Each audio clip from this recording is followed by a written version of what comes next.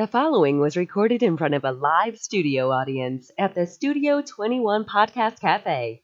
This is the United Podcast Network. The following program is closed captioned for the thinking impaired. By tomorrow, I will rule the world! You think he's gone? He's not gone. That's the whole point. He's never gone. Is this some radical new therapy? You see? Well, I must have not been paying attention. All right, welcome to the Paying Attention program. I'm Tom Duggan. I'm going to be doing this little show here today with Fred and Meredith. We got a bunch of people. Ira Kelt is going to be doing I don't know why it's doing that. Well, hold on. So here's what we're going to do. We got Fred and Meredith are going to do news. We've got Ira's got a great report on the flu. Of this big flu going around. Did a lot of research on it. Thought it would be pretty educational. We've got a couple of guests coming to talk about the marijuana situation in North Andover. Why don't we start with news? Fred, Meredith, why don't you tell us what's gone on in the last week since last we met? Hey, Tom, how are you? Good, how are you? Good, thank you. So we begin our headlines today with news that Lawrence, Mass. has received an official warning from the Trump administration regarding its status as a so-called sanctuary city. Good. I bet you're shocked by this, No, right? I'm not shocked at all. No, not at all. So the warning came in the form of a letter, and it was sent by the U.S. Department of Justice this week to officials in 23 cities across the country, including Chicago, New York City, L.A., and Lawrence. The letter challenges the leaders of those cities to prove that they are cooperating with federal authorities enforcing immigration law. Now, if cities refuse to offer them the proof that they're cooperating, the Department of Justice has threatened to use its subpoena power to get access to documents showing whether those cities are cooperating or not. And the Trump administration has also threatened to withhold federal grant money from uncooperative communities. Good. Every single dime. Every dime. That the federal government sends to Lawrence should be stopped immediately. Well, it might be. You never know. Good. You never know. That's exactly what it's going to take for the traitors in Lawrence to put American citizens ahead of non-American citizens. So now, reportedly, Lawrence Mayor Dan Rivera has taken issue with the letter, claiming that his city has in fact helped federal authorities apprehend criminals living in the country illegally on at least 9 recent occasions. And that's probably true. Irrelevant, but true. You think it's true? Yeah, no, I think it probably is true. But it's irrelevant. Yeah. Because when you're out there promoting that you're a sanctuary city, you become a magnet for criminals and gang members and drug dealers. So you can cooperate on 9 cases. There were 9 cases like last week. You know what I'm saying? So it's probably true, but totally irrelevant. So what happens now if there's a new police chief in Lawrence? How does that go? Well, it's going to be very interesting. Yeah. I know Acting Chief Vask, Interim Chief Vask. He's a no-nonsense guy. Yeah. And he's a lot tougher than the last chief. I like the last chief, but he's a lot tougher. And if he sticks around, I think he's going to work out well. This whole sanctuary city thing, though, just blows my mind. I'm going to talk a little bit more about it during my rant today. But I interviewed Dan Rivera a year ago, and we interviewed him live. We asked him about the sanctuary city. He was actually at the May Day rally in May. Promoting illegal aliens. They were basically rallying for illegal aliens, which is amazing. Yeah. Right? And so I went over and I asked him, about Lawrence being a sanctuary city, and his answer was, we're not a sanctuary city, we're a Trust Act city. And then spent 5 minutes explaining what the difference was, which it's not really that different. It is a little different. A little different. But then I start reading through court documents. And in the court documents, he says Lawrence is a sanctuary city. How about that? So listen, I'm not a lawyer, and I shouldn't have to use LexisNexis to try and figure out what the hell Lawrence really is. Right. You've got the leader of our city saying that to me, and we wrote a big story, Lawrence is not a sanctuary city, and then he's telling the court that we are a sanctuary city. Who's Donald Trump going to believe? Right? You believe what he put in court, withdraw every single dime that the city of Lawrence gets from the federal government. Right. It sounds like now we're really going to find out. It's amazing to me that you have people who are elected by Americans, supposedly, American citizens. They're supposed to represent American citizens. Yep. And yet they spend all of their time putting American citizens aside and advocating for citizens of other countries. Right. And look, I'm for legal immigration. Anybody that wants to come here legally, fine. But we have tons of black people in this country that have no jobs, that get terrible educations, and they're getting no help at all from the federal government. They don't have anybody marching in the streets to help them. You get all these murders in Chicago, and yet all the Democrat leaders seem to care about are citizens of other countries who are taking the jobs that these black people. All we hear about is how blacks are at the bottom of the barrel, I mean, they're at the bottom of education. They're at the bottom of jobs, the economic situation. Well, of course it's going to be that way if you keep importing more people that will work for half the money. Right. Yeah, that's just me. Sorry. So Haverhill Police announced some good news this week. In cooperation with U.S. Marshals and members of the Mass and Maine State Police, they made multiple arrests related to a home invasion that occurred in the city on Webster Street on January 16th. Police allege that 3 suspects entered Haverhill home and pistol-whipped and robbed the occupant. One suspect, a woman, was arrested in Haverhill. 2 male suspects were apprehended in Maine.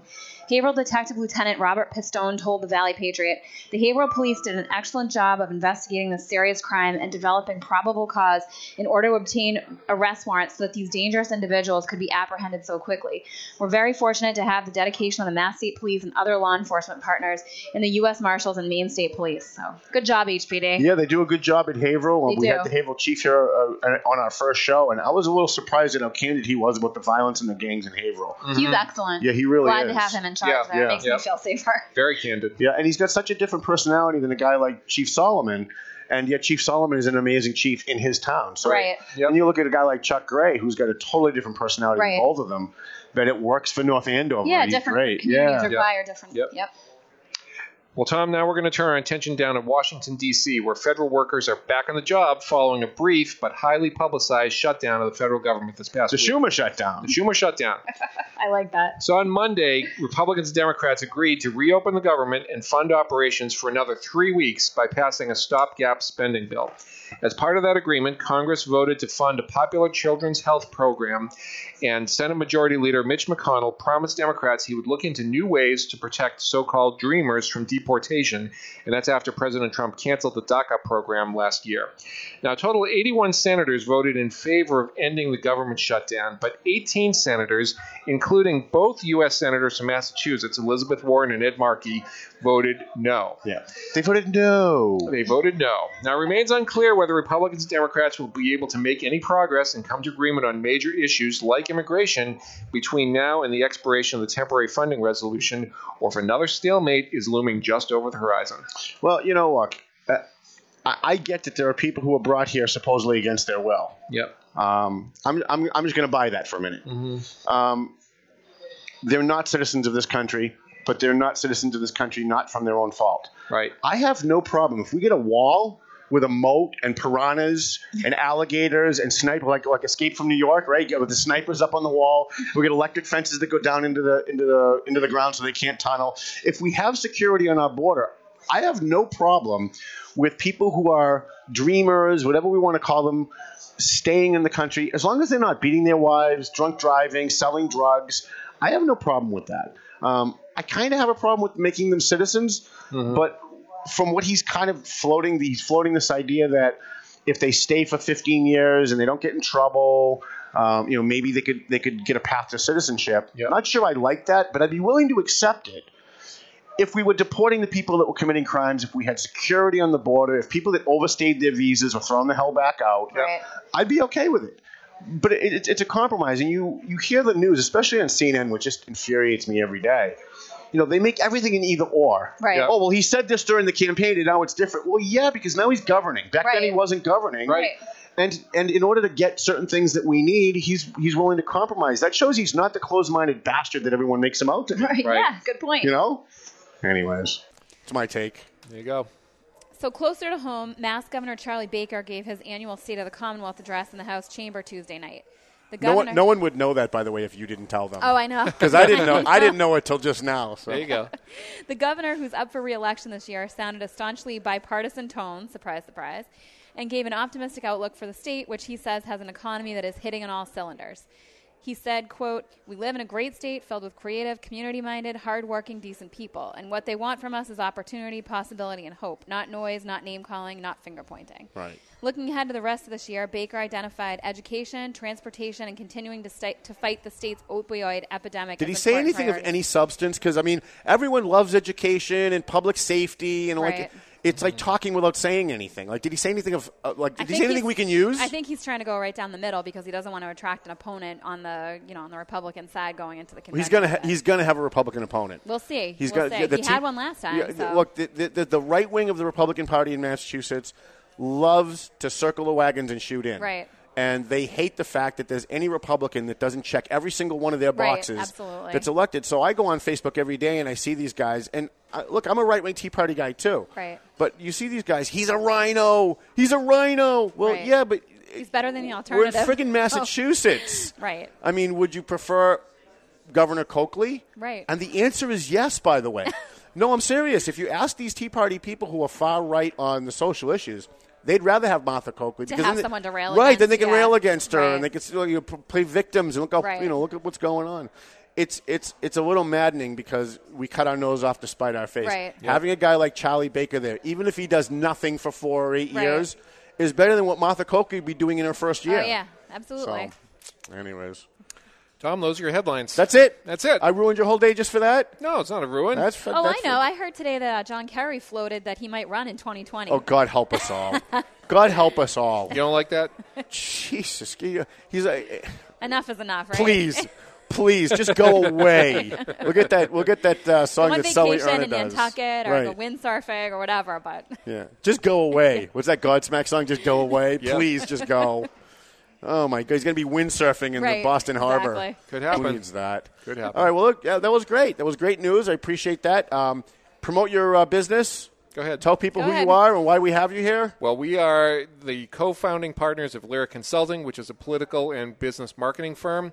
And we also have our own real estate brokerage, Lyric Properties, servicing the Merrimack Valley, Massachusetts. And I'm also an attorney by trade. Excellent. And they're also my booking agents. So Absolutely. if you want me to speak at your school, if you want me to speak to your group, police departments, whatever. Don't call him, call us. Yeah, please don't call me. We're there. You're never going to reach me anyway. No. Call them and we know where to find them. And they'll take care of you. And they'll take their $4 million off the top. Something like that. That's what we negotiated Small anyway. cut, yeah. That's right. All right, we're going to come back. We're changing the format of the show around a little bit. We're going to have Ira come up last.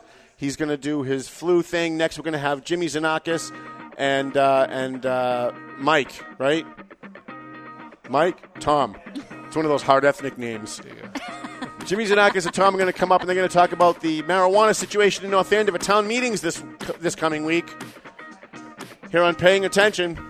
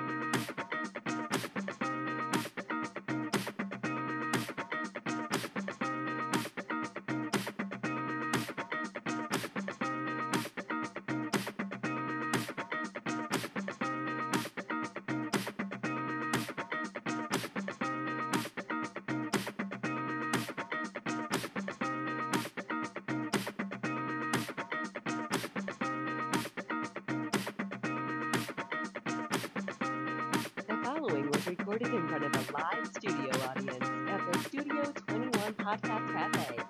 This is the United Podcast Network. The following program is closed captioned for the thinking impaired. By tomorrow, I will rule the world! He's not gone. That's the whole point. He's never gone. Is this some radical new therapy? You see? Well, I must have not been paying attention. I was ill-prepared for that. I apologize. That should have been a much longer break, I think. I could use 20-minute breaks if we could do that. That'd be awesome. We're taping live here from Two Guys Smoke Shop. Let me get a little bit of business out of the way while the guys are getting all set up and putting on their headphones and getting everything ready. Twin Lights Security. We want to thank Mike Thibodeau and Patrick. I think it's McLaughlin. I always forget his last name. I apologize. From Twin Lights Security. But they're not just Twin Lights Security. They're also Twin Lights Investigation Service. So if you need somebody, if you're going through a divorce, if you're running a company and you're worried someone's stealing from you, you can hire them as a private investigator. They do great work. We also want to thank Attorney Peter Caruso. A free plug for Attorney Peter Caruso. We got to give him I owe him a lot of money. He represented me in the Diademo case, so we're going to give him as much free plugs as we possibly can. And we also want to thank Eagle Investigations in Methuen, A&M Auto Body, and we had somebody else, but we'll plug them afterwards. Sitting to my left, now we've got a big thing coming up in North Andover. The Commonwealth of Massachusetts decided that we should legalize marijuana. I actually voted against legalizing marijuana. I think the less the government has control of anything is always better. But I lost that fight, and now there's a move to have a marijuana growing and research facility in North Andover. It's coming up at town meeting. And so I asked these guys to come in because I think there's a lot of misperceptions about what this is. And so I'm going to let them talk about it, and I'll poke some questions at you guys. And why don't you guys introduce yourselves and tell us why you're here? Sure. My name is Jim Zanakis. I'm co-chairman of the Vote Yes campaign for the project going on at 1600 Osgood Street.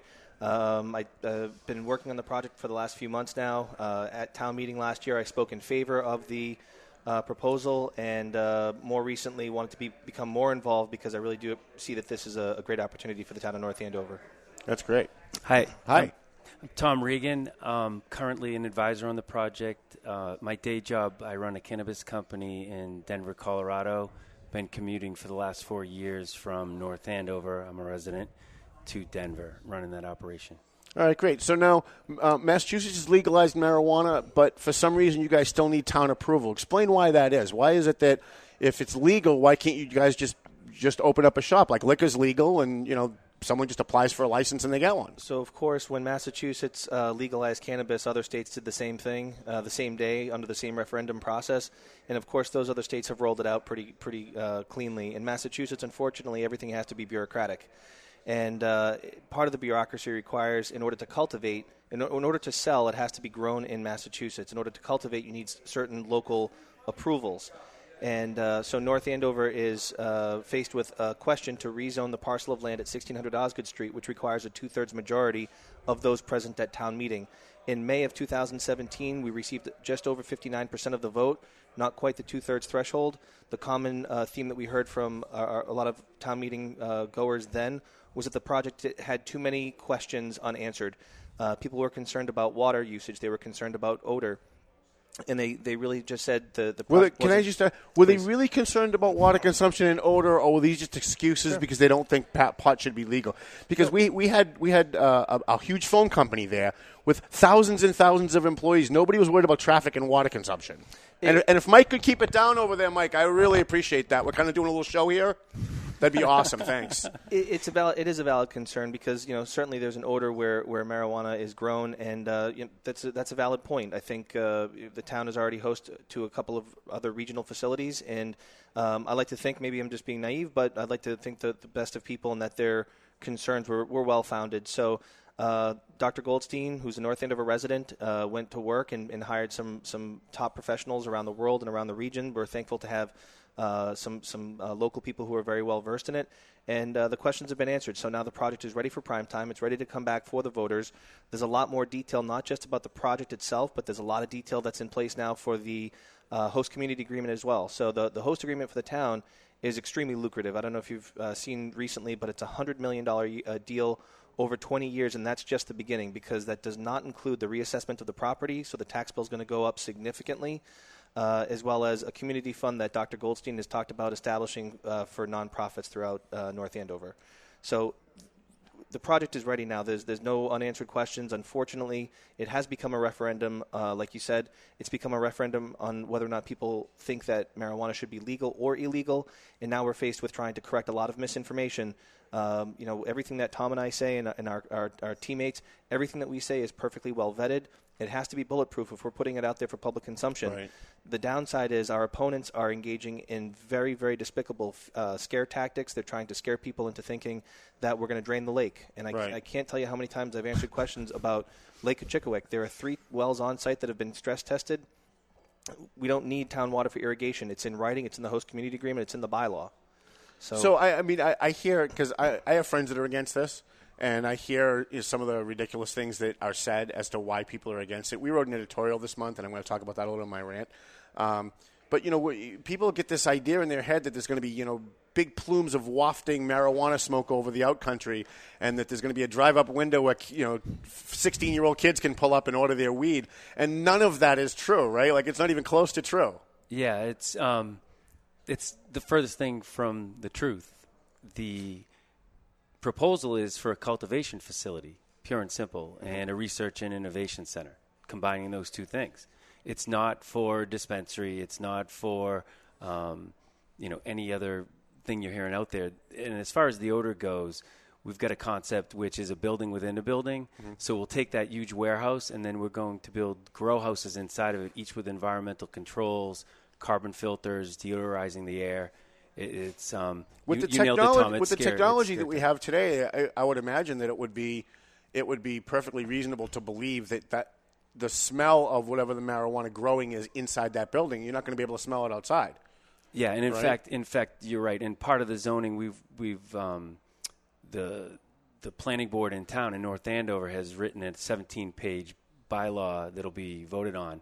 And one of the strongest conditions in there is that as you approach the property, you will not smell anything. That's governed. That's going to be part of the policy. Now, the one thing that makes me nervous about all this is while you guys are doing this, right, like just in the last week, the Trump administration came out and said, hey, listen, your state might have made it legal. It's still against federal law, and we're going to prosecute growers.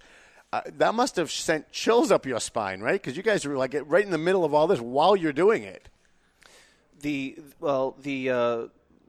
policy that was in place during the Obama administration was the Cole memo saying that no federal funds would be spent to prosecute for within states where cannabis is legal. Rescinding that memo really doesn't change much. The Rohrabacher Amendment is what governs now whether or not the federal government will prosecute based on medical growers. So medical is at least protected. So you guys will be okay even if Trump goes nuts on this pot thing. It's Sessions more so than Trump, although I'm not sure where one stops and the other begins. Right. But at that point, the market is so much is emerging in such a massive way, and again, it's a states' rights issue as well. So this is a movement that's happening nationwide. Mm-hmm.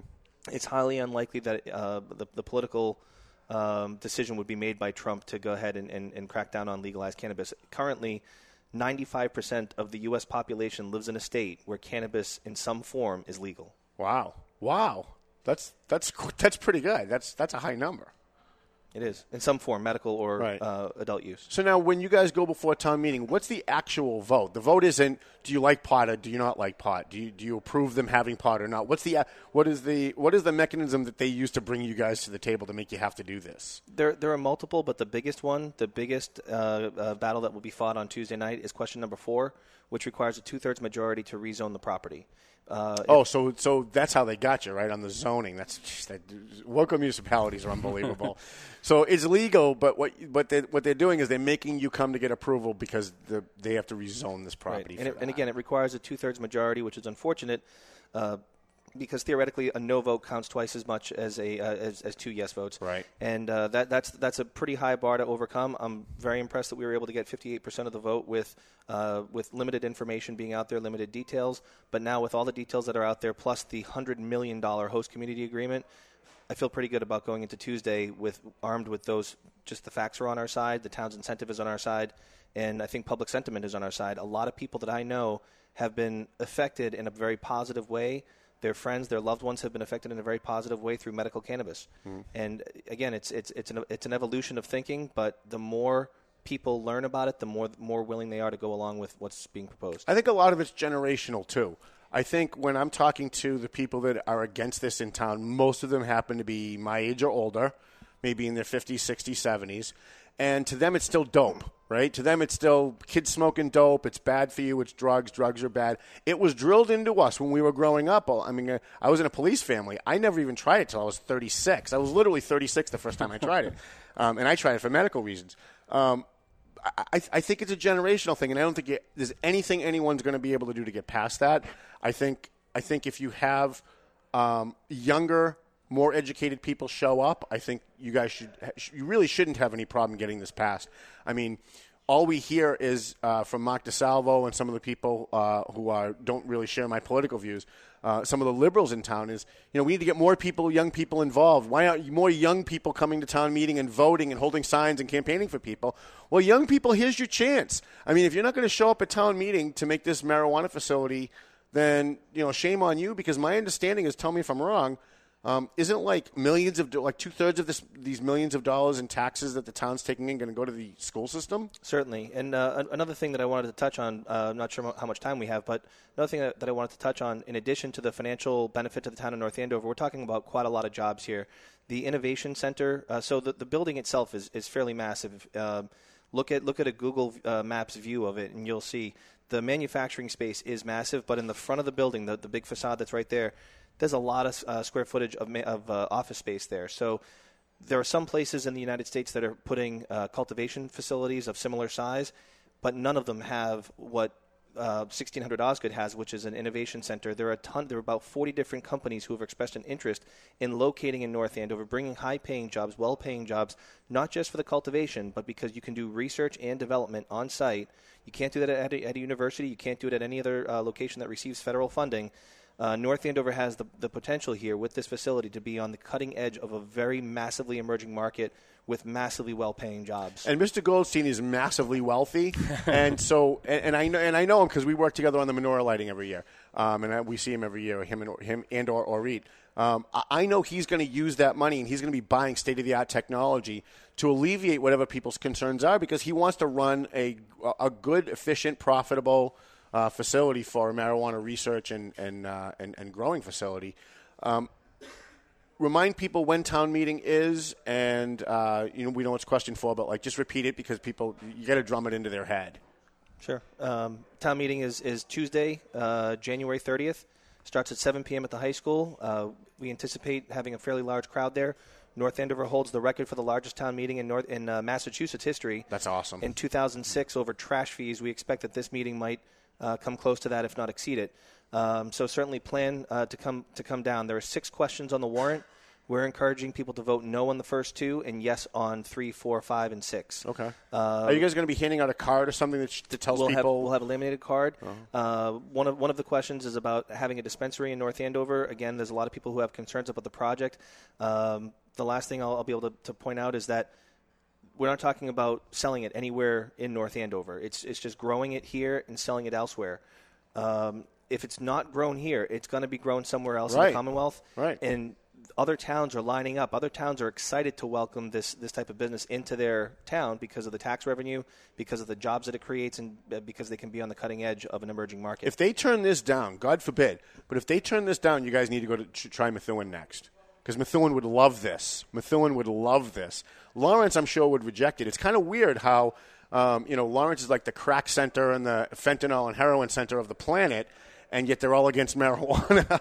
And then you go to other communities where they're not so hostile and they're pro-marijuana. It's a very weird dynamic where we're seeing right-wing conservatives that are just adamantly against something that's going to bring in more money without an override. And adamantly against states' rights, which is extremely ironic. Yeah, it's kind of weird how everything kind of... But now that Trump is president, I really believe that the earth kind of went through like a Twilight Zone vortex, and everything's opposite of what it's supposed to be, right?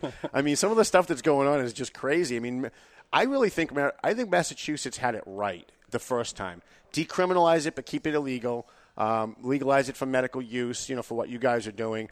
And it keeps the cops from, wasting their time. It lets people out of jail that would just, had a joint on them or something. And allows them to concentrate on other stuff. But for people who are selling it of large quantities, you don't want kids smoking it. So I think we did it right the first time. I think legalizing it was just a horrible mistake. But now that we're here, it's legal. And opposing a facility like this would be no different than voting against a liquor store going in on Main Street because you don't think liquor should be legal. Well, you lost that fight.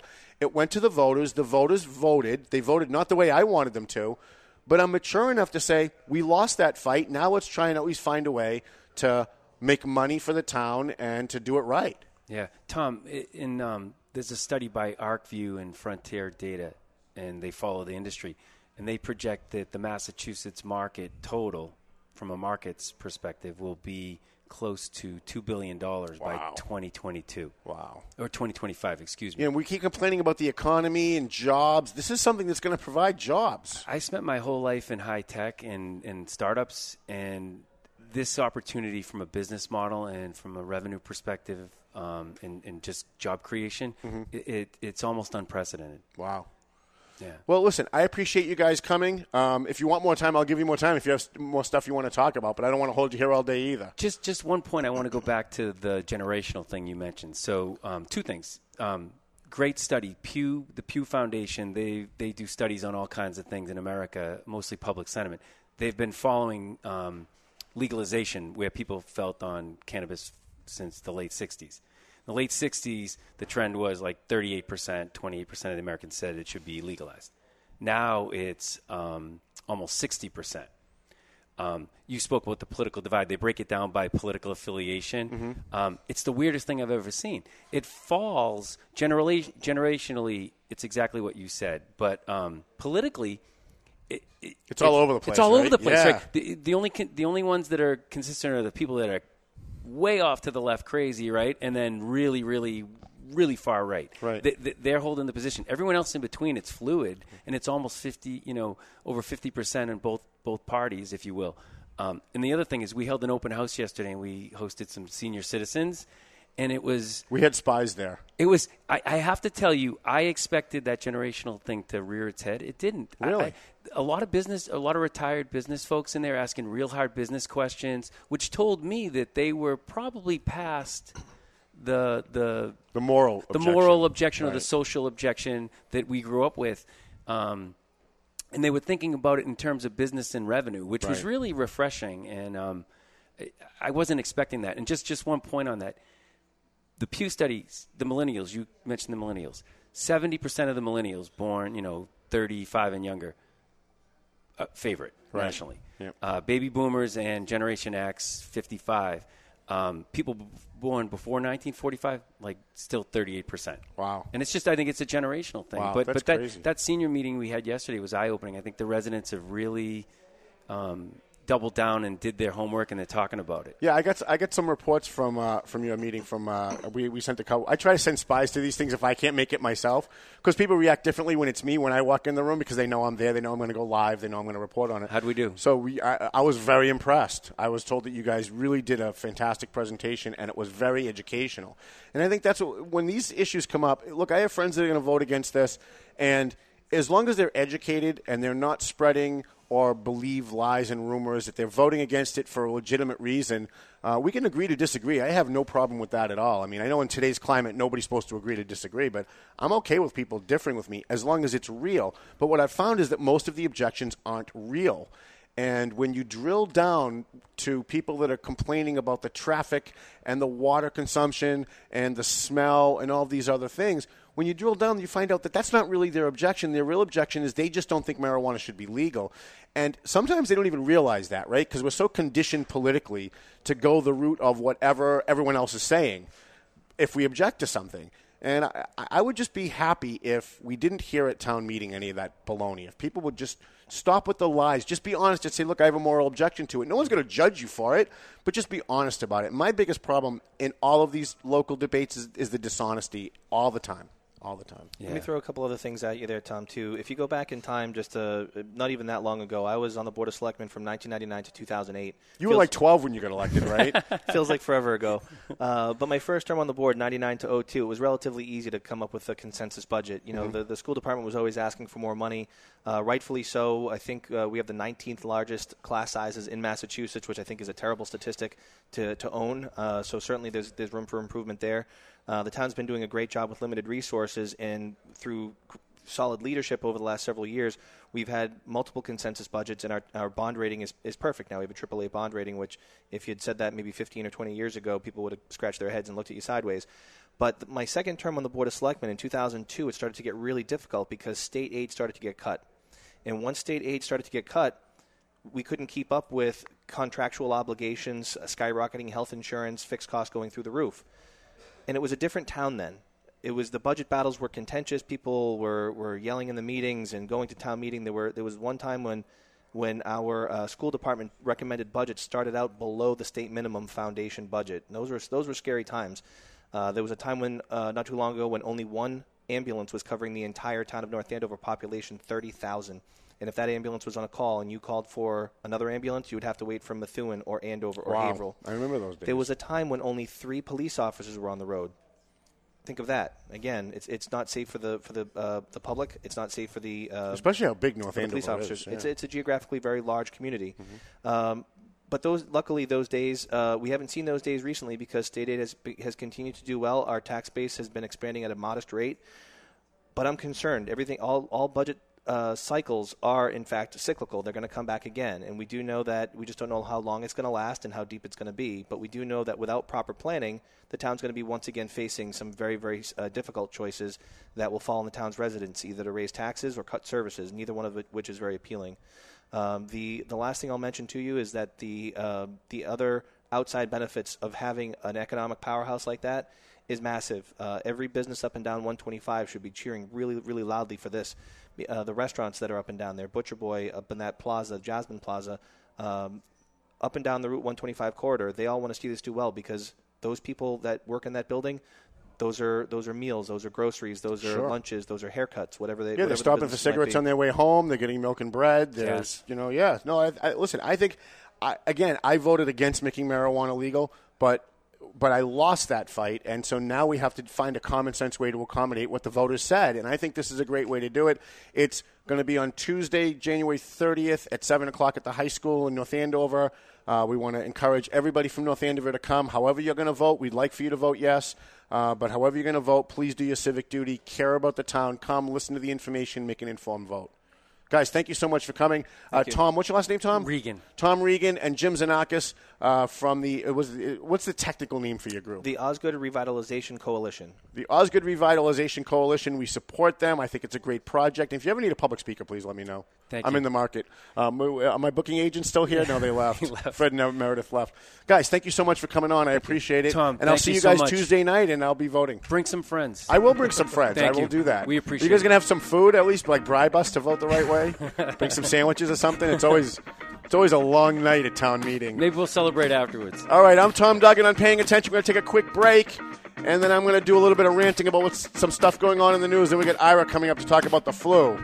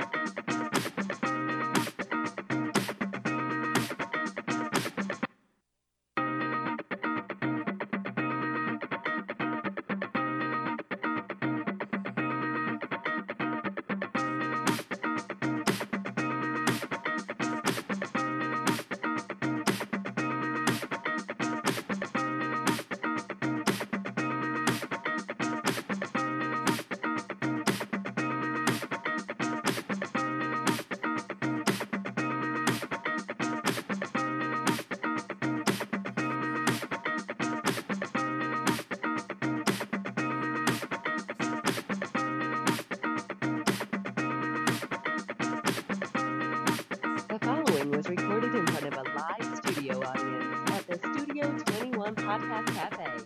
This is a United Podcast Network. Yeah. All right, I think we're back. Thank You're you. back. You're back. Take it away, Tom. All right, very good. Thank you. How's this other camera going? Can we try that? Yeah, we can. We'll do a little on-air production while we're here. Sure, why not? Oh, I don't think I like that. Let me see. Look at look at the camera. Look at the camera. Yeah. All right. Well, okay. So hey, yeah, go back. Can you go back to the side shot? I like that better. Okay. So there's a lot of stuff going on in the news. I wanted to touch on a couple things. We have Ira Keltis coming up to talk about the flu in a few minutes. I wanted to give him some extra time because he did a lot of research on this, and I don't even know where I'm supposed to look. Just look straight ahead. All right. Okay. And we'll get that side shot in a second. There's a couple things I wanted to talk about. I know Fred Meredith talked about the government shutdown. Very interesting stuff that the Democrat Party in Washington cares more about the citizens of other countries than they care about you. And it just blows my mind because I can't get past it. I mean, we can talk about dreamers, we can talk about education, but the fact is they were willing to shut down the government and not pay the military. They were willing to shut down the government and not pay American citizens who have jobs working for the federal government because they were advocating, because to them their priority, what's more important to them, is people who are citizens from other countries who came here illegally without our permission. And I saw yesterday there was a big demonstration outside Walt Disney, and they did all these demonstrations all over the country last week. Start there. If you're going to be deporting people, how about start there? Because all we hear is that they're in the shadows. They didn't look like they were in the shadows to me. They were live on CNN with big signs demanding we give them stuff.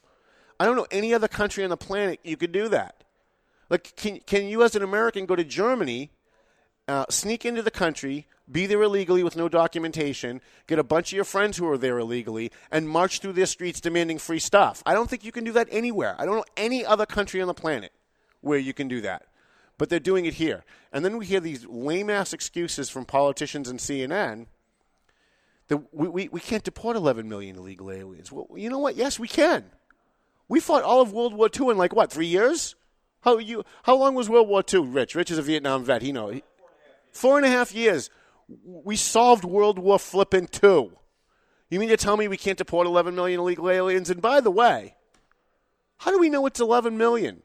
Why do people keep using 11 million illegal aliens when they're here illegally? We don't know how many there are. By definition, we don't know how many there are because they came here illegally. There's no documentation.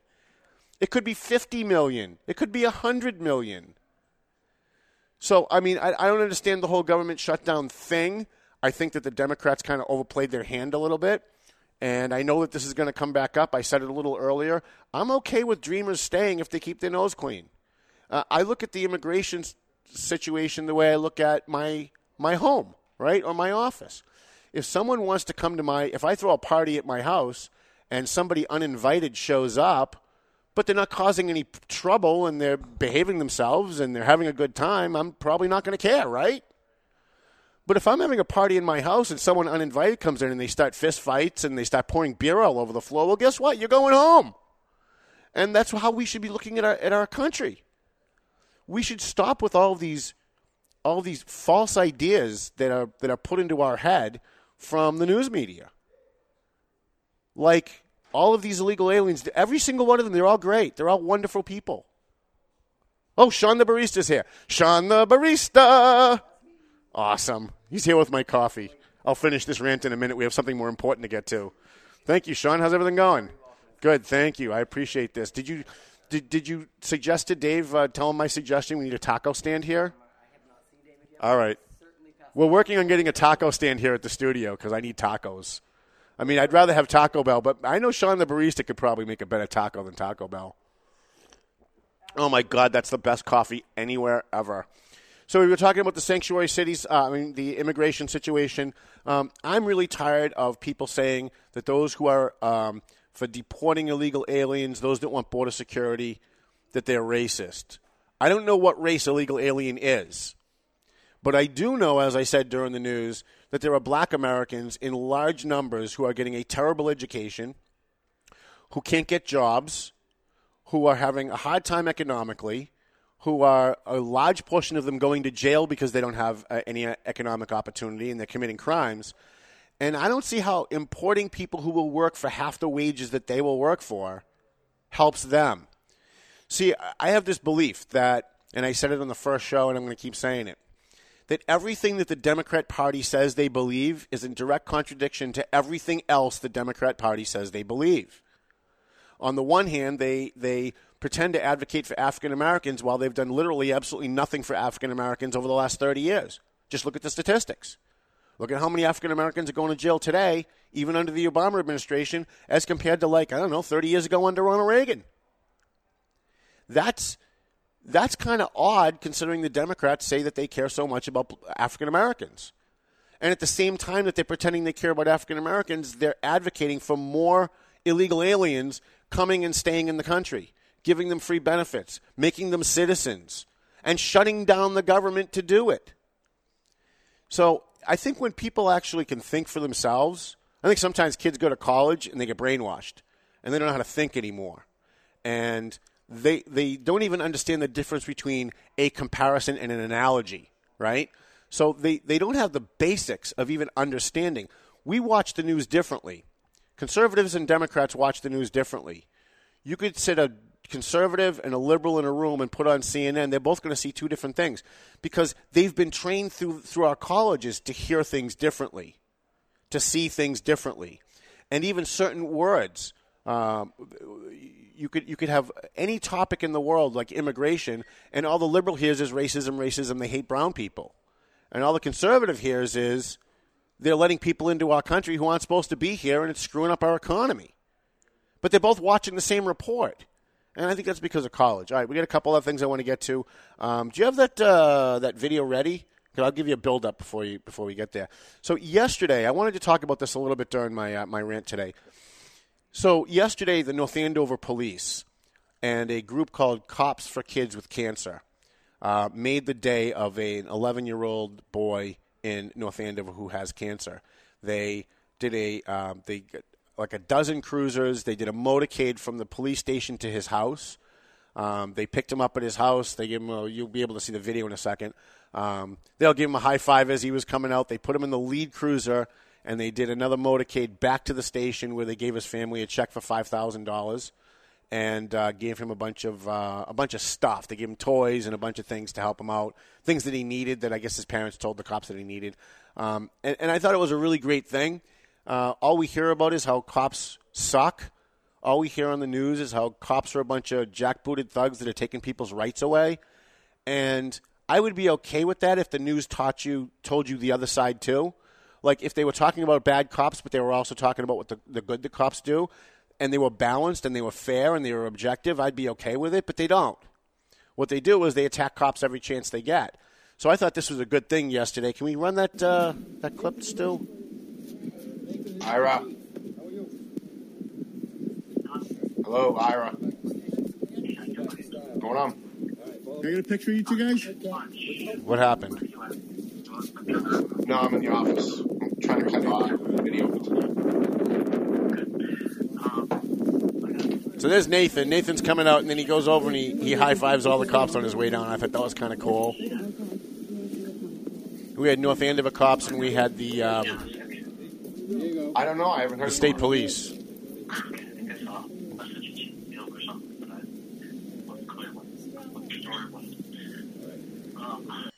And then when they got back to the station, they gave him a little presentation, which was pretty interesting. We were going to run that video, but we don't have to. I know I'm running a little over on time, 2:48.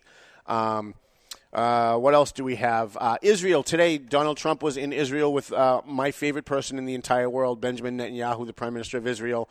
Everybody's all worked up about us moving our embassy to Jerusalem and us declaring that Jerusalem is the capital of Israel. Newsflash. Jerusalem has been the capital of Israel for 4,000 years, okay?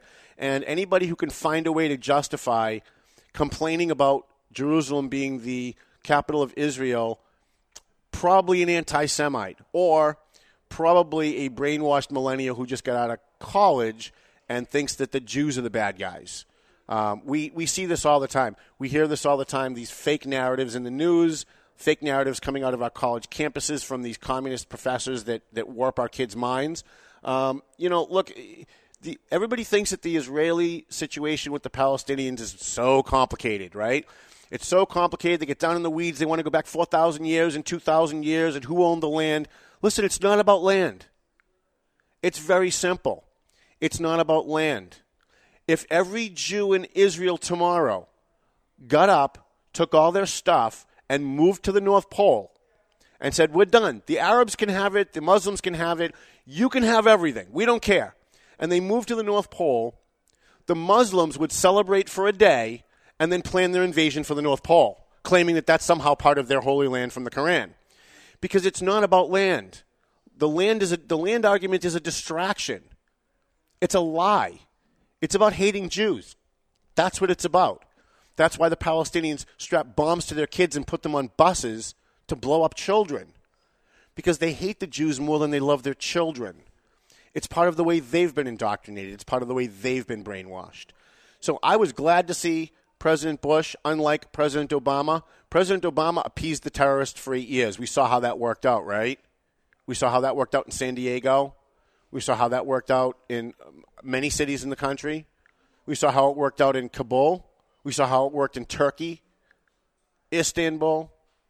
We saw how that worked out. When you appease terrorists and you appease bad people, they do more bad things, just like North Korea. Obama appeased that guy for 8 years. Clinton gave him the ability to get a nuclear weapon. Now he might actually have one. So I'm glad the president met with Benjamin Netanyahu today. I'm glad that it's making the Democrats and the liberals absolutely batshit crazy. And I think what we're going to see over the next couple of years is, now that they've taken Jerusalem off the table, now that won't be a sticking point for any negotiations because it's already settled. We're moving our embassy there, and we've declared it the capital of Israel. What else do we have? Let's see. Sanctuary cities. I talked about the sanctuary city stuff. Here's what I'm going to do. I'm going to we're going to promote Twin Light Security. We appreciate them being here, protecting me today. We also appreciate them coming with me when I'm riding around Lawrence, going to shooting calls and fires and accidents. That's always fun. Having them there. Twin Light Security, Twin Light Investigations, A&M Auto Body, Attorney Peter Caruso, who represented me, and we won, by the way. He's represented me 3 times, and we won all 3 times. Thank you, Peter. And I'll have a graphic for you next week for him.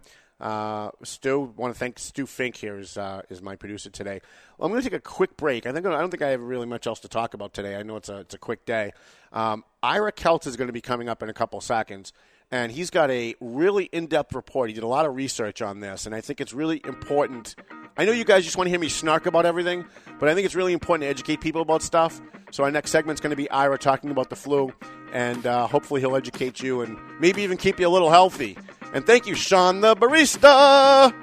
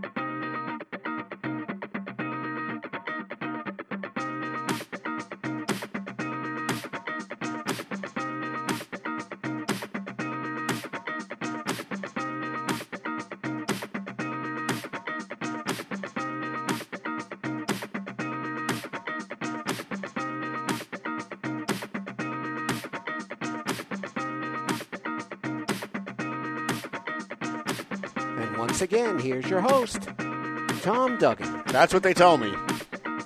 All right. Welcome back to the Paying Attention program. My name's Tom Duggan. That really is all you really should need to know.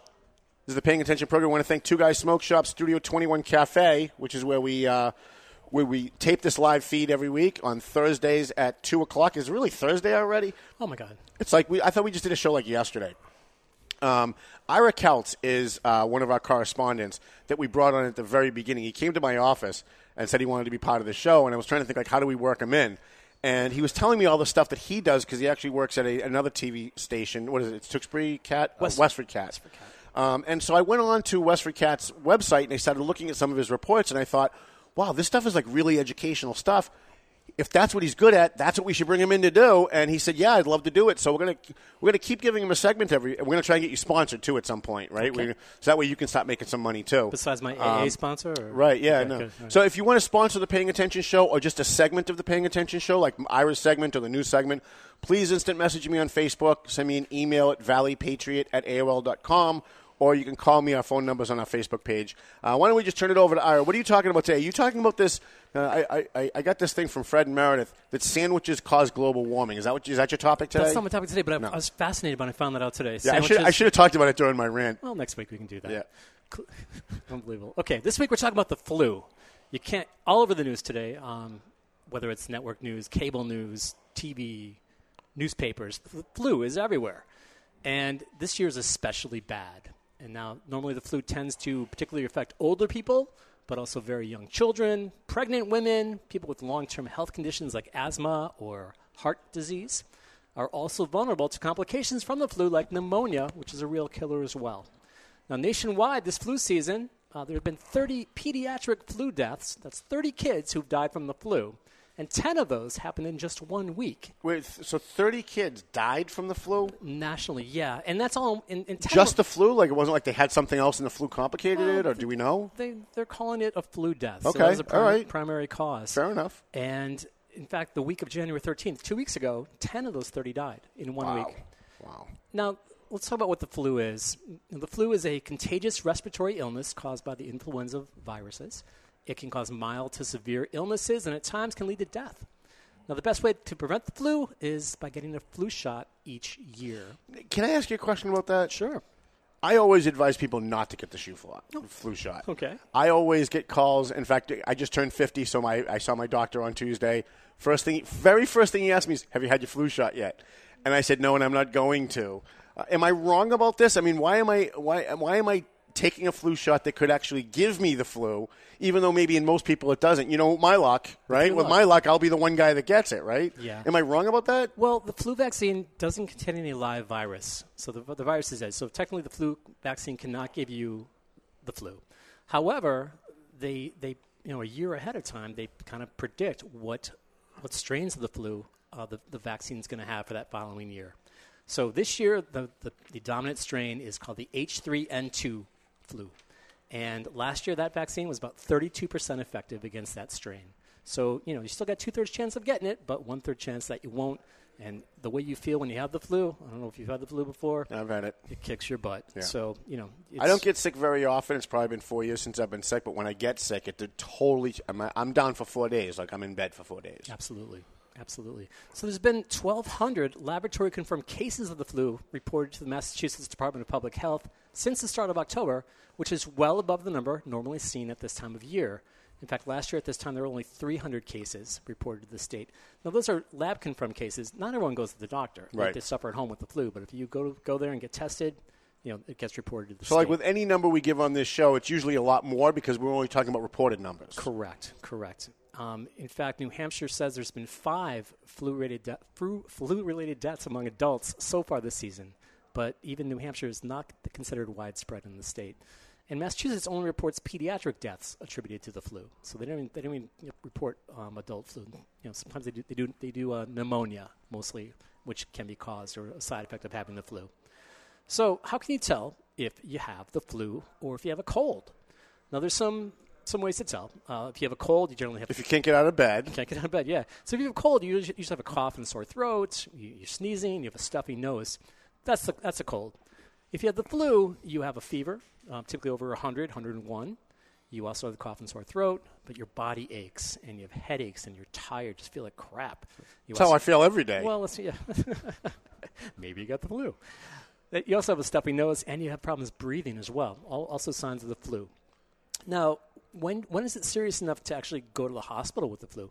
So in children, here are some of the emergency warning signs. And you go to the next slide. In children, if your kids are breathing really quickly or have trouble breathing, if they have a bluish skin color, if they're not drinking enough fluids or they're kind of groggy or not waking up and not interacting with you, if your kid's really irritable and doesn't want to be held, or if they have the symptoms but they get better, but then they come back with a fever and worse cough, you should take the kid to the hospital. I mean, because it is a deadly disease, so you really got to be careful. So those are with kids. With adults, it's a little different. You can have difficulty breathing or shortness of breath, pain or pressure in the chest or abdomen, sudden dizziness, confusion, severe or persistent vomiting. And then again, if the symptoms go away but come back worse, you got the flu, and you should definitely go get checked out. If you get to the doctor within 48 hours of your symptoms, they can give you antiviral medication, like Tamiflu or something, that can help minimize the effects. But if after 48 hours, you're pretty much on your own. So you see all these TV commercials for products for the flu, right? For all these kind of flu over-the-counter stuff. Do any of them work? Because in my experience, I've tried just about all of them when I get sick, and other than NyQuil, which kind of knocks you out so that you don't feel that you're in pain. Otherwise, I don't know any of them that work. Yeah, it's typically to treat the symptoms of the flu. So it'll help you. You can take Tylenol or aspirin to reduce the fever. You can take NyQuil to knock you out and help you get rest. It doesn't cure the flu. The antiviral stuff that can help early on, but typically you just kind of go through. So the only thing that really gets you over the flu is just time, right? It has to cycle through your body. That's true. You have to rest. Now, how long should you stay home if you're sick? So as long as your boss will let you. Pretty much, yeah. So the CDC recommends you stay home for at least 24 hours after your fever's gone, except to go to the doctor or for other things you have to do and no one else can do for you. So, you're taking Tylenol and your fever's gone, that doesn't count. You have to be off the aspirin or Tylenol for at least 24 hours with no fever before you should head out. So stay home. Don't go to school. Don't travel. Don't go shopping. Don't go out because you're going to spread the flu. Yeah, because you don't want to give it to me. Oh, God, no. Right? It's miserable enough. So if you have the flu, stay home because Tom doesn't want to get it. So what should you do while you're sick? Basically, stay away from everybody. Just go home, go to bed, rest, drink plenty of fluids. Yeah, play Candy Crush on your computer until you're done. Yeah, absolutely. If you do go out, say you go to the doctor, they have face masks available. Wear one because your cough basically is spreading this flu virus. Wash your hands constantly, to keep flu from spreading to others, especially if you're at home with your family. Now, to practice healthy habits, flu viruses are spread mainly through droplets. When they cough or sneeze or talk, spit comes out. And these droplets can land in the mouths or noses of people that are nearby, or less often, a person might also get the flu by touching a surface, like in the bathroom or something, that has the flu virus on it. So you can pretty much get it anywhere. Pretty much. From anywhere. Exactly, you can. But most healthy adults may be able to give the flu to others even one day before their own symptoms develop, and up to 5 days after becoming sick, you're still contagious. So even before you know it, you can. So if you're making out with a hot redhead and she's got it, you pretty good chance you've got it. Chances are, but it's totally worth it, isn't it? All right. Well, of course it is. Yeah, exactly. All right. So let's see. I'll spend 3 days. In bed with the flu if I can make out with a hot redhead any day of the week. Sign me up. All right. Now, what I want to show you next is this map of so the you US. Can't throw him off. I can throw anything at him, and he's such a flippin' professional. He just keeps going. That's awesome. Well, one track mind here. So this is a map of the U.S. in October. Now, this is a dramatic thing. We're going to kind of scroll through in just a moment. It's going to show you right now in October, up on the screen, you see a lot of like beige and tan, a little bit of white. This is sporadic flu cases around in first week of October. Let's scroll through to the next one. And continue about every 2 seconds or so. You're seeing more and more cases. Keep going, Stu. You see the yellow and the orange. Those are regional. You see the brown. That's widespread. Keep going, Stu. So now we're up to like November, and now we're getting into December. See how the orange spread over the entire country. Keep going. This is the end of December, on Christmas time, and finally the first 2 weeks of January. It is over the entire country, widespread. There's Maine, there's Hawaii, Guam even is added in. So this is what we're looking at, and it is everywhere. So, basically, the number of deaths that have been reported, this is for flu and pneumonia, which kind of go hand in hand because of the respiratory aspect of the flu. In December alone, December of 2017, New Hampshire, 56 people died from the flu or pneumonia. And 346 people died in Massachusetts. Again, just that 1 month in December from flu and pneumonia. And you don't think of the flu as being something that would kill people, but it does. If you get it, you see the stories. People die within like 2 days of getting it. And, some people are bodybuilders or, marathon runners. Those are the ones you hear about. But it could affect anybody. And these strains are very serious. So some steps to protect your family. Basically, you want to cover your nose and mouth. You want to, wash your hands constantly with soap and water. Try to avoid touching your eyes, your mouth, your nose. Germs spread this way.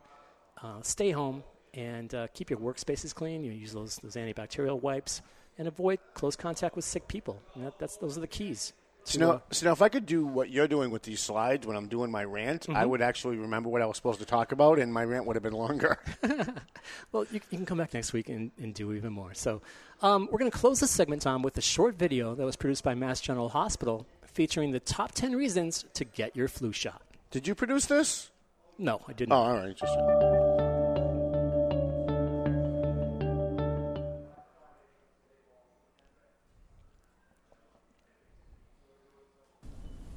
Number 10. Watch the Patriots go on a run. Not your nose. Get a flu shot. Number 9. Save the congestion for Boston traffic. Get a flu shot. Number 8. The weakness in your knees isn't love. It's the flu. Get a flu shot. Number 7. Fever, chills, and vomiting. Take the bucket off your list. Get a flu shot. Number 6. Spend your time watching the Super Bowl, not the toilet bowl. Get a flu shot. Number 5. No one likes to Netflix and ill. Get a flu shot. Number 4. Don't wait to help our patients. Get a flu shot today. Number 3. Enjoy your earn time. Don't cough it up.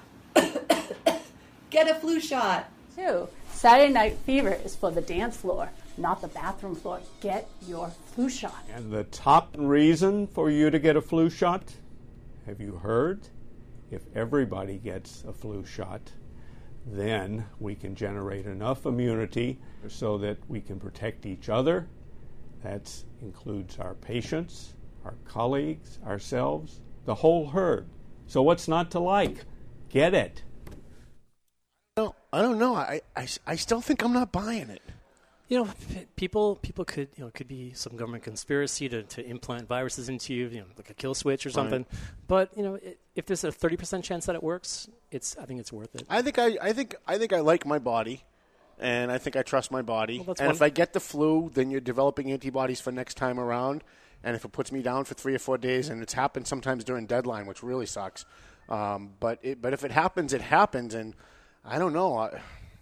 Maybe I'm wrong, and I don't want to discourage people from getting the flu just because I don't. But for me, just putting that stuff in my body just doesn't seem right. Nobody's forcing you. It's not yet anyway. It's a personal exactly. Right? Good point. In hospitals, they're basically mandatory to everyone who works there needs to get a flu shot or have a valid excuse not to get one, medically or religiously. Mm-hmm. Otherwise, you can't work there. So they take it seriously at the hospitals.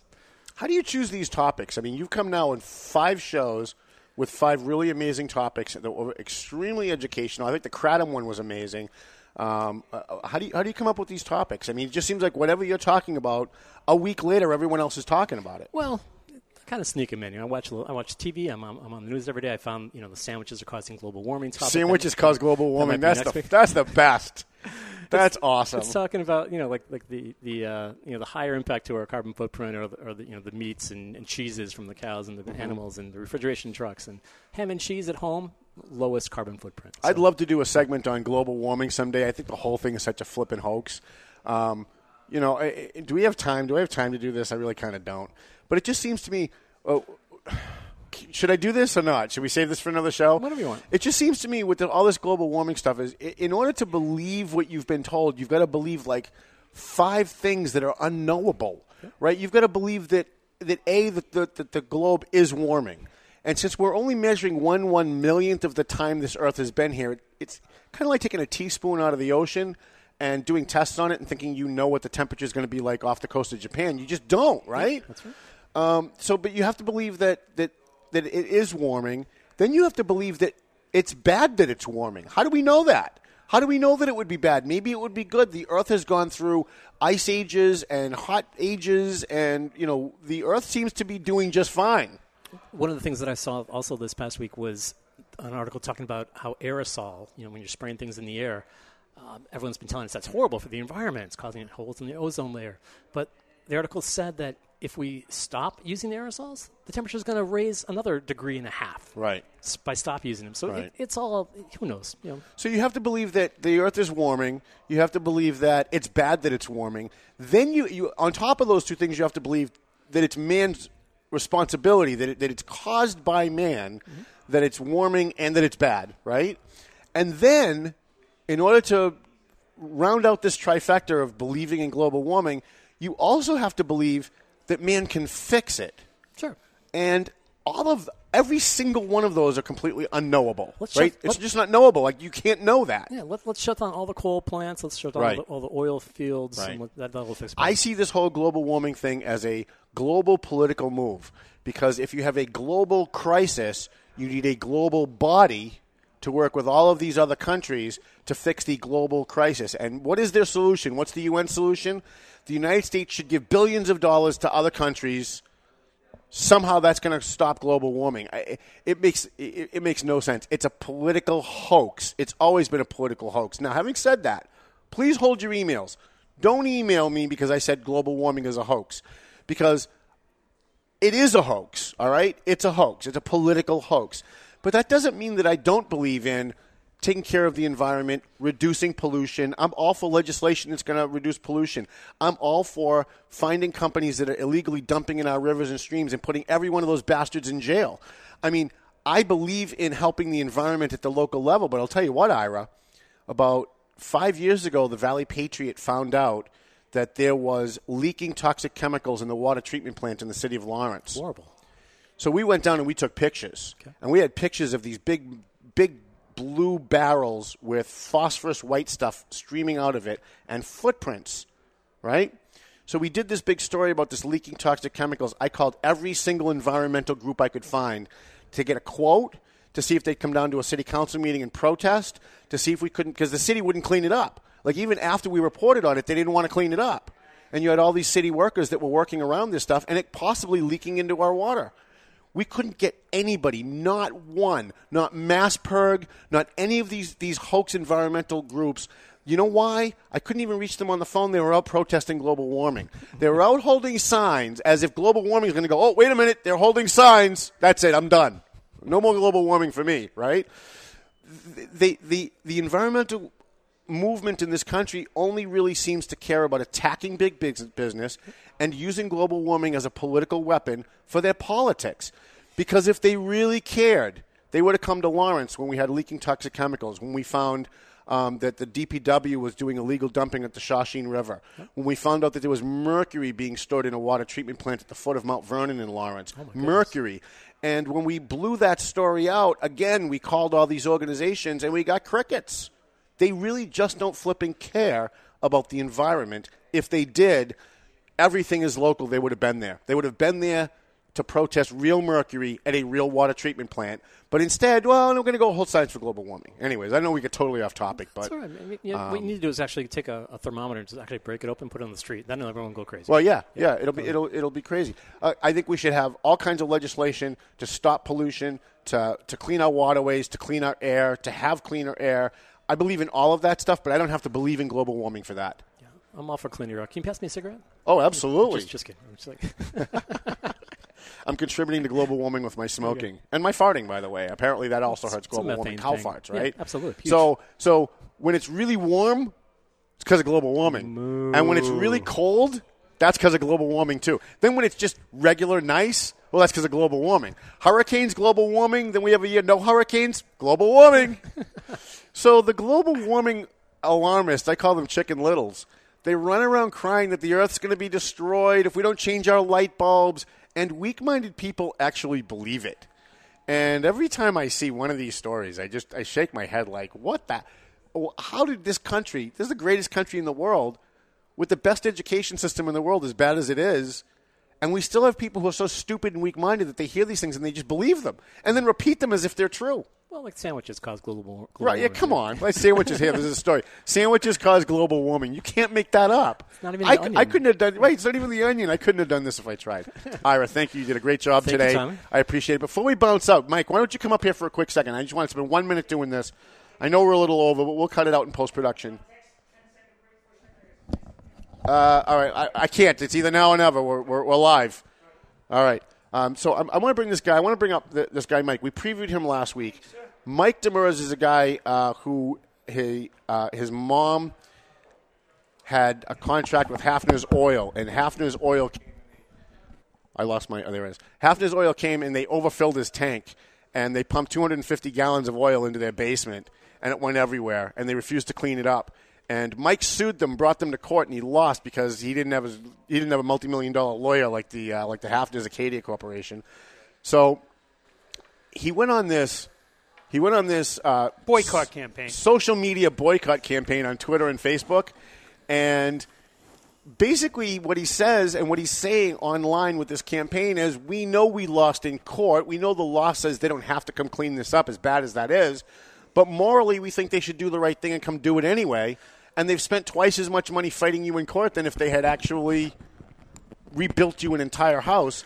Now they're suing you to shut you up. So just give us like 1 minute because we're over time. Okay, it's involving Acadia Insurance Company and a claims adjuster. Hafner's is not involved in the suit. I just wanted to. But Acadia, they're involved in this because Acadia obviously represents Hafner's. Correct. And what happened was originally they told us they put us in the same position. They told it to my mother. They told it to my stepdad, and they're accusing me of lying and making false statements of fact. And I just sent in like 5-6 motions. I'm just, I have to learn to become a lawyer to, deal with this stuff. Right. And it's been going on for 2 years now, almost now. And I'm asking for an extension. I'm asking the court to allow my mom and stepdad to testify to certain statements that were made in the 2011 negligence case. So they can't be defamatory now when we said them before. And there are, certain posts on my website when on my social media that they're claiming that it's portraying to the public that they were negligent.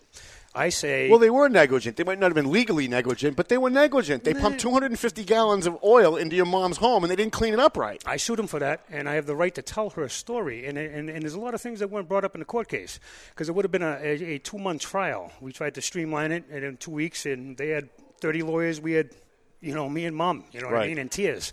And... the bottom line is I didn't make any false statements of fact. My opinion is like, as an example, maybe you can read a little bit better than me, but that's one of my posts right here. It says, Mom goes bankrupt, home still reeks of Hafner's Oil. America for Mom kicks off 2014 boycott campaign. Below are the companies that displaced, bankrupted, and ruined this grandmother's home. And then he goes on about all the things that they promised that they were going to do that they didn't do. It's my opinion. Right. So I wanted to bring him up because you're going to be in. When does your trial start? My trial starts on February 14th, ironically, but I just sent a motion to the court to try to get a little bit more time because I have to. This is a lot of work here. Yeah, right? I mean, you're representing yourself. I've done that. And I won, but it's very hard to win. You know what I mean? And it's a lot of studying and work. I mean, I'm just telling the story. I have the First Amendment right to tell the story of everything and all the conversations that I had between the environmental people, the state of New Hampshire, the insurance company. I documented everything. Right. And I have a right to tell the American people what happened. I think there's something bigger afoot here, and that's why I wanted to have you up. And I'm going to have you back. We're going to have you come in as this trial gets going. This is a much bigger story than people think it is. Yes. Because you've got a multi-million-dollar company telling a private citizen that they can't have moral outrage at the behavior of a company. He's not making any legal claims. He's not saying that they're legally responsible because he lost in court. But what he is saying is that they've spent twice as much money on lawyers fighting the case than if they built a brand new home for his mom. And if they succeed in shutting him down, it's going to be a chill of free speech for everyone. It's not just Mike Demers that's going to suffer. Absolutely. All of us are going to suffer. I will be in Hillsborough County Superior Court when your trial starts. Right. Come hell or high water. Even if I'm on deadline, I'm going to come. I'm trying to bump it up a little bit because I need more time. Yeah, listen, I could use more time too. The fact is my mom was out of a house for 7 years and is bankrupt as a result of this. And I want to thank the 30,000 people that are following us on Twitter, America for Mom, and Facebook fans. Appreciate your support, and we'll see how it goes. Yeah, I mean, if there's ever was a David and Goliath story, this is it. I don't know why the rest of the media hasn't picked up on it, but once again, we'll pick up the slack, and we're going to do it, Mike. Tom, and congratulations on your new show. Thanks, appreciate and we'll it. be seeing you real soon. All right, thank you, everybody. Thank you, everybody, for watching the Paying Attention program. Donate some blood tomorrow, Friday. I'm sorry, that's not true. This was last week. Unbelievable. All right, I guess you can't donate blood. What else do we have? We have our book, Heroes in Our Midst. You can get it on Amazon. Pick up the Valley Patriot. We're all over the Merrimack Valley, New Hampshire, and Massachusetts. We have a TV commercial on all the sports channels that's going to be running right before the Super Bowl. If you want in on that, if you're a business and you want in on that commercial, you want to be in it with us, please contact me. You know how to do that. I want to thank Twin Lights Security and Investigations for sponsoring the show and for providing my security. I want to thank Eagle Investigations, who's sponsoring the Valley Patriot. And we also want to thank Peter Caruso & Caruso, attorneys at law in Andover. A&M Auto Body. Go see Angelo at A&M Auto Body. If you've got a ding in your car, he will take care of you. Tell him that you're friends with the Valley Patriot, and he will take care of you. And who else do we have left? I guess that's it. Thank you, Stu Fink. What's that? Oh, and the bash, please. Our charity bash is March 23rd. We give scholarships to kids from Lawrence High School in the Vogue. We give awards to police officers, firefighters, and veterans. It'll be at the Reliefs Inn in Lawrence, March 23rd, 7 o'clock. If you'd like to sponsor it, we'd love to have you sponsor it. If you'd like to donate money for our charity bash account for the scholarships, please do. It's tax deductible. Thank you, Stu Fink. Thank you, studio audience. I saw Nelson Silva here, which was kind of weird. I don't know what he's doing here. We'll see you next week at Studio 21. The views and opinions expressed by the hosts, guests, or callers of this program do not necessarily reflect the opinions of the Studio 21 Podcast Cafe, the United Podcast Network, its partners, or affiliates.